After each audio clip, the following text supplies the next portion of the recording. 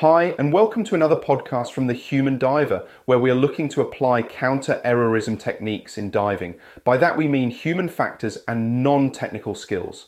Our goal is to give you the knowledge and skills so that your dives are safer and more enjoyable. The podcast is a mixture of short podcasts based on the blogs we have and longer podcasts, which will be interviews or discussion topics. Show notes will be provided so you can dig deeper if you want. Ready to jump in? There are plenty of quotes out there relating to learning from mistakes. Experience is simply the name we give our mistakes. Oscar Wilde.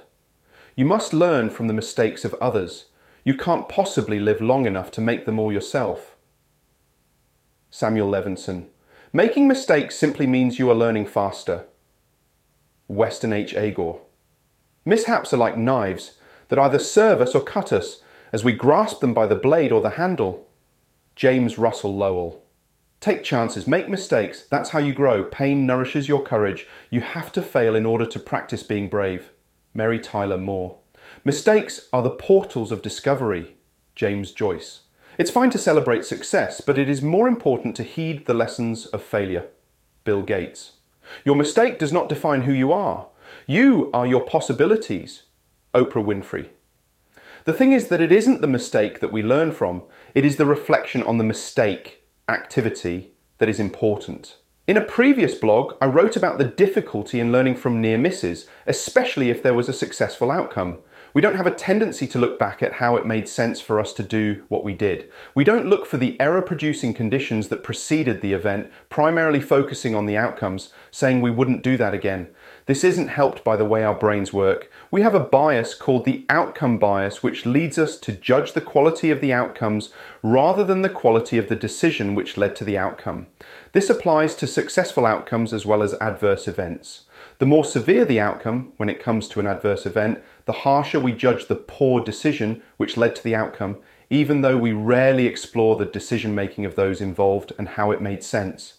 In the diving domain, we have formal incident reports from organisations like Divers Alert Network and the British Sub-Aqua Club. These are really good sources of information concerning incidents and accidents. One of the limitations is the context surrounding the event and how they are classified. For example, an event might be categorised as a DCS event. However, the DCS was caused by a rapid ascent, following an out-of-gas situation caused by distractions and inadequate gas planning and a team separation. If the report outputs are going to be used for trending incidents, the learning should be focused on the contributory factors and not just the outcomes. Note, these are contributory factors rather than causal ones. In many cases, the causal factors are present in dives that don't have an adverse outcome. Learning doesn't happen without change. One of the hardest parts about learning is the change that is needed. I remember a quote from a senior army officer about the difference between a lesson identified and a lesson learned. A lesson learned either means the current situation has been consciously accepted as a risk, and so we will carry on with the status quo, or that a change has been put in place and its effect has been measured. Otherwise, it is just a lesson identified. There are many more lessons identified than lessons learned. As an example, I was involved in a major review of diving safety within an organisation. There were many recommendations made. The responsible and accountable individual would not close off the recommendations until something had been put in place and its effect had been shown to align with the recommendations. They knew the difference between lessons identified and lessons learned. In diving, we might recognise that our buoyancy isn't great, but do we set aside dives to work on it, maybe paying for a day's coaching with an instructor? We might notice that our trim and fin kicking aren't where they should be because we silt out the bottom and reduce visibility. We might recognise that as an instructor we aren't very good at communicating with our students, but do we spend time speaking with our students about where the communication is missing?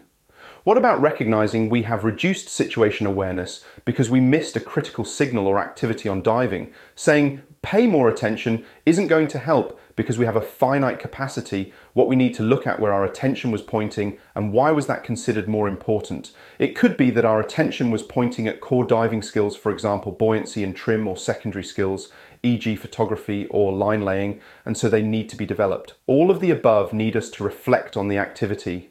That can be done via a comprehensive post-dive debrief like the one contained here, or a simple one which asks 4 questions. What did I or we do well? Why did it go well? What do I or we need to improve on? And how will we make that improvement? The why and how questions are the most important. Observations are relatively easy, but it takes more effort to consider why it went well or how the improvement will be made. If you want to improve, you must also focus on specifics, not generalities. Saying communications or teamwork was good or needs improvement isn't going to help going forward. Examples of this are, the closed loop communications worked when you checked that I was okay before we entered the wreck and you waited for a response before proceeding. Or thanks for helping out when I managed to cross-clip the bolt snap on the left hip D-ring. You told me to hold, so I just stayed there until you told me I could move again. Or teamwork broke down right from the start because we weren't clear on our roles before we entered the water. This caused confusion when we got to the survey site. The briefing format we have doesn't explicitly cover that, and we will change that before we brief the next dive. Not all errors are the same. Mistakes, slips and lapses are all particular types of errors. All of them are difficult to spot in the flow, and therefore we need something to happen to pick them up. A mistake is doing something wrong, thinking you're doing it right, for example putting up a DSMB and getting entangled in the line, not being able to maintain a stop accurately, or assembling gear incorrectly. A slip is an execution error. For example, cross-clip a bolt snap, putting the wrong date on a gas analysis sticker, or putting the deco stage on the wrong side, if you're using rich right and lean left. A lapse is a memory error, where we've forgotten something. In each of these cases, without reflection surrounding the event, we could easily say, do it right next time, be more careful, or need to remember that, but there will be context surrounding why action was not carried out correctly. We cannot learn from an error if we don't understand how it developed and what needs to practically be done. Therefore, we need to look at the conditions, not the outcomes. Psychological safety and just culture. Finally, we need to consider the social environment and how easy it is to talk about the mistakes we make so that others can help us learn and you can help them learn. There is a series of 4 blogs linked in the show notes which look at the different stages of psychological safety in a team. Stage 2 is learner safety, which is where we know it is okay to make a mistake. Team members look for learner safety before they start to push their learning boundaries and look to improve. Improvement nearly always means making errors. A just culture is a retrospective approach to something that has gone wrong and the need to look at how it made sense for those involved. The video that's linked in the show notes explains a little more about this topic. Summary: learning from errors is not easy. We might think that saying pay more attention or be more careful or follow the checklist will improve things. But if we don't understand the context surrounding the event, then we are unlikely to improve. That doesn't mean things won't change, but it will be slower than making a positive attempt to reflect and learn. Learning is about change, and change is hard for a whole bunch of social, cognitive, and technical reasons. The first step is recognizing that you might not be helping your learning if you don't reflect on the context because you are focusing on the outcome.